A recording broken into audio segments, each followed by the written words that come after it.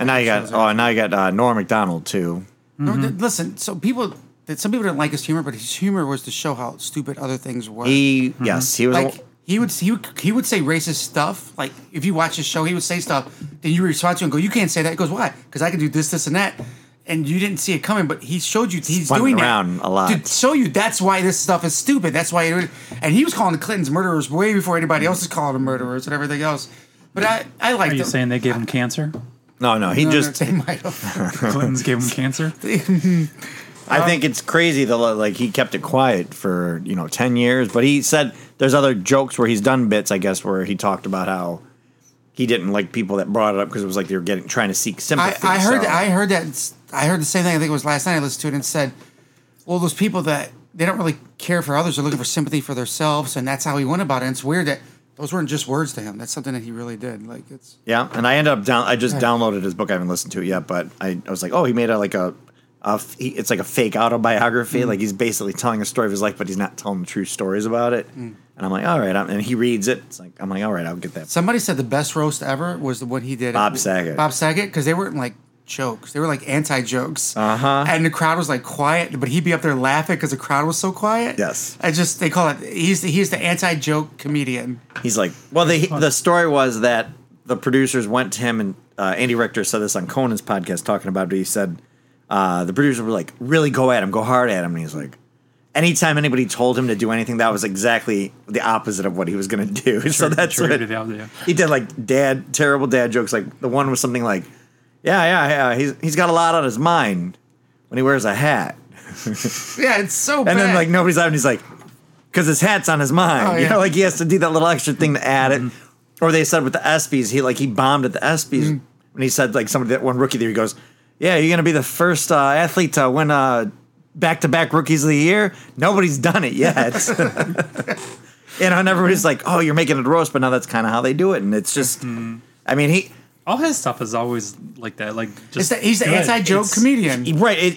Nobody's like him, really. No, nobody. They said he lived in those moments because he knew what he wanted to say. He was going to say it. And whatever, if it was positive or negative, he was happy he said it. Like it was more about the challenge of that. He did Ride in the Cars with Seinfeld, and I think he got in a seat right away. He goes like, hey, man, what do you think about Clinton's killing people? And Seinfeld just starts laughing. He goes, I don't know if we should talk about that. And I goes, no, man, let's talk about it. And then Seinfeld's so fucking uncomfortable because he didn't see it coming. And it's a lot like Between Two Ferns, but this is a guy that's really doing it and really getting reactions. You're right. It's a lot like that. The other person's not involved in it. Yeah, the other person doesn't see it coming. But you're right. It's a lot like he's like, I'm going to make this person uncomfortable. I'm going to do these anti-jokes, and then, but he'll be missed. Like there is no other comedian like him. So and it's gonna. They said like his legacy will now almost bloom more because people just didn't realize or knew him from these small moments. I feel like he had a cult following anyways with a lot of his... Oh, for sure he did. Saturday Night Live thing, he's cracking like jokes about people coming up dead. He was like, oh, and if you didn't know, I'm saying the Clintons are murderers. They're murderers. They kill people.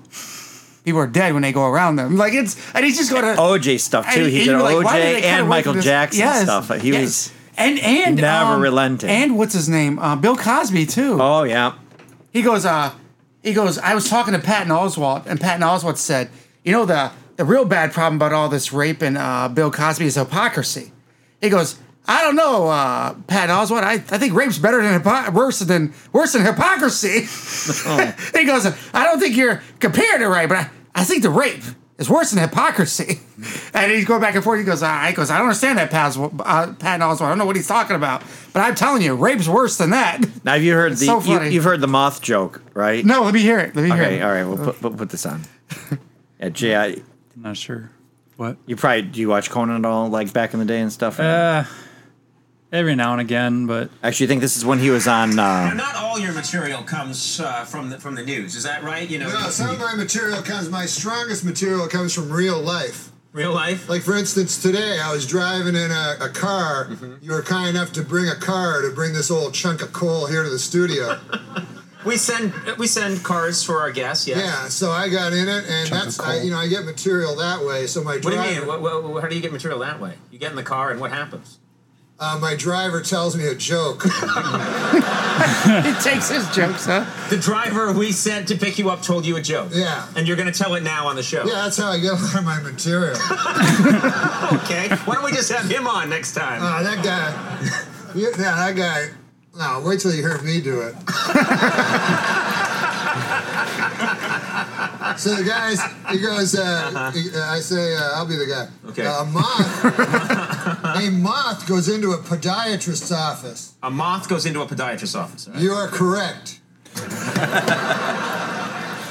A moth goes into a podiatrist's office, and the podiatrist's office says, "What's the problem?" And the moth says, "What's the problem? Where do I begin, man?" He goes, "I go to work for Gregory Olinovich, and all day long I work. Honestly, Doc, I don't even know what I'm doing anymore. I don't even know if Gregory Olinovich knows. He only knows that he has power over me, and that seems to bring him happiness.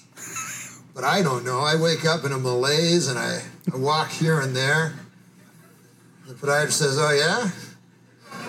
And the moth goes, "Yes." And he goes, "At night, I sometimes wake up and I turn to some old lady in my bed that's on my arm. A lady that I once loved, Doc. I don't know where to turn to. My youngest, Alexandria, she fell in the cold of last year. The cold took her down, as it did many of us. The moths took many of them. And my other boy." And this is the hardest pill to swallow, Doc. "My other boy, Gregaro Ivanilidovich.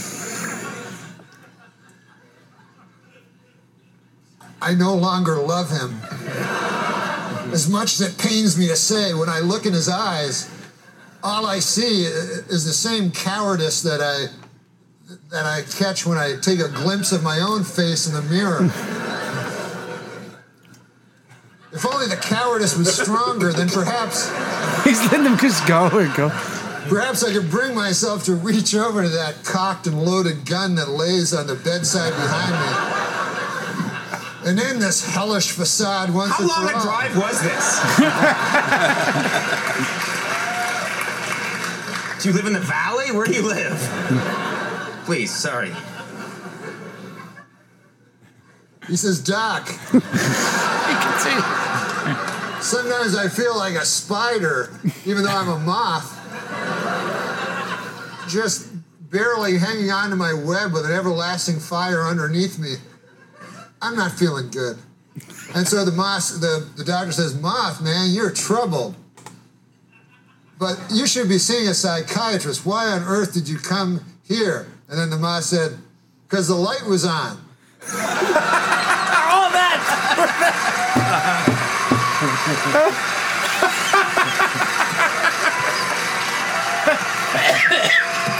Oh, that's fucking awesome.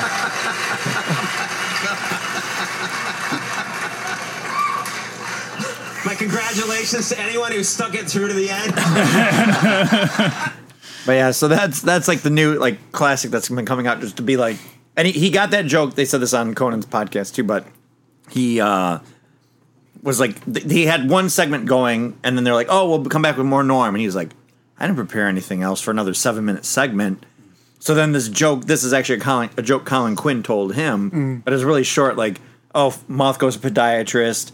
Oh, what's the problem, Doc? Oh, gives all these like things. It's like, oh, it sounds like you should see it." Like real quick, like probably 30-second joke. But because he had all this time, he just went. That's why he stretched it out and out and out. And Conan just keeps giving him all the slack that he can. And There's two people that like are very hard to control when they interview them.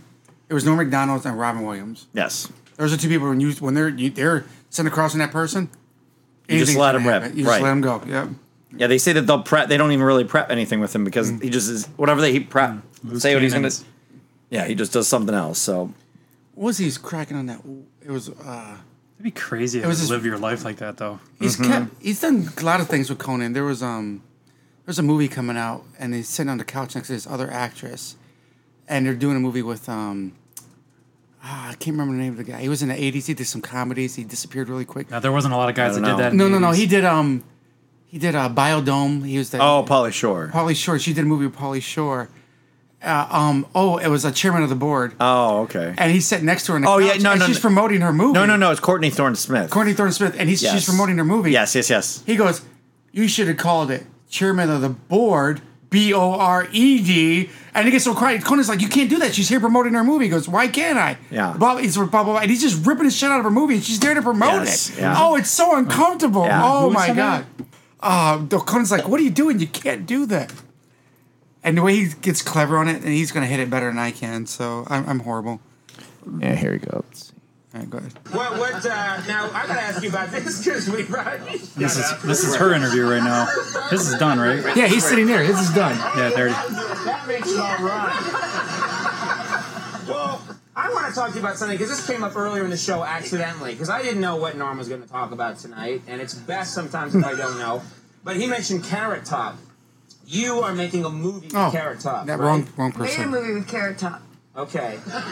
You made a movie with Carrot Top, and it's not out yet. No, it's Can you not put the out yet. picture up of Carrot Top again just so we can all see him? Oh, there it is again, yeah. All right. Okay. Wrong comedian from the Let's 80s. go to this place to do a movie with Carrot Top. That's where I'm going, my friend. This begs the question now, why a movie with Carrot Top? Why a movie with Carrot Top? I mean, no, I don't know much about Carrot Top, you know? I don't know much about him. I'm a little jealous because he's a red-haired comedian, and I felt like maybe you'd do a movie with me first, then move on to Carrot Top, then to Ralph Mouth from Happy Days. You know, it's sort of the three. There's an order in which you do movies with the redheads. What's he like, first of all? He's extraordinarily sweet. Nice guy. He really is. And he worked very hard, and he was adorable. And he works with a lot of props and stuff, too, right? Not in the movie. Oh, and the movie, they took his props away? They took his props away. That's a bad time to suddenly take away everything you know about comedy.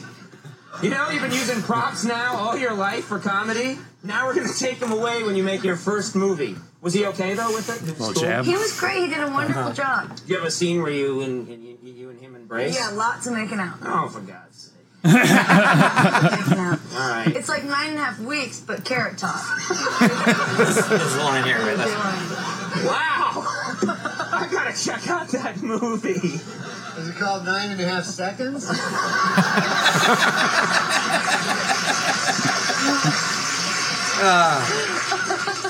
Like he's premature ejaculating. Wait, thanks for explaining. It's a hat on his head. And he said 9.5 seconds, and I'm looking at him because I know there's more. And I wait, and I see the glimmer in the eye, and then bang! I thought you were going to crack whore, but no.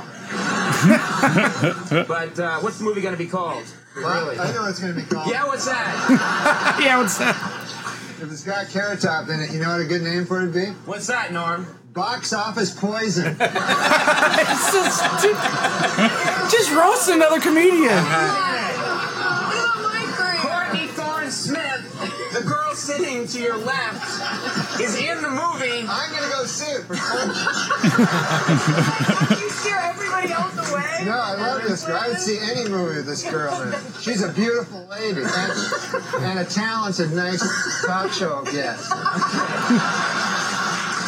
As evidenced by her appearance on our rival show. All right, well, there's this 2-hour season finale of Melrose Place. There's this movie coming out. Yes. Title undetermined at this point. Chairman of the board.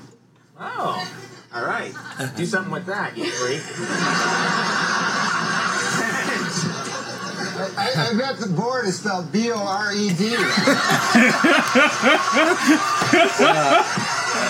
Hey, he instigated it though. Yeah. Yeah, he did. And it was quick. He's very quick. Yep. He was quick in all of it.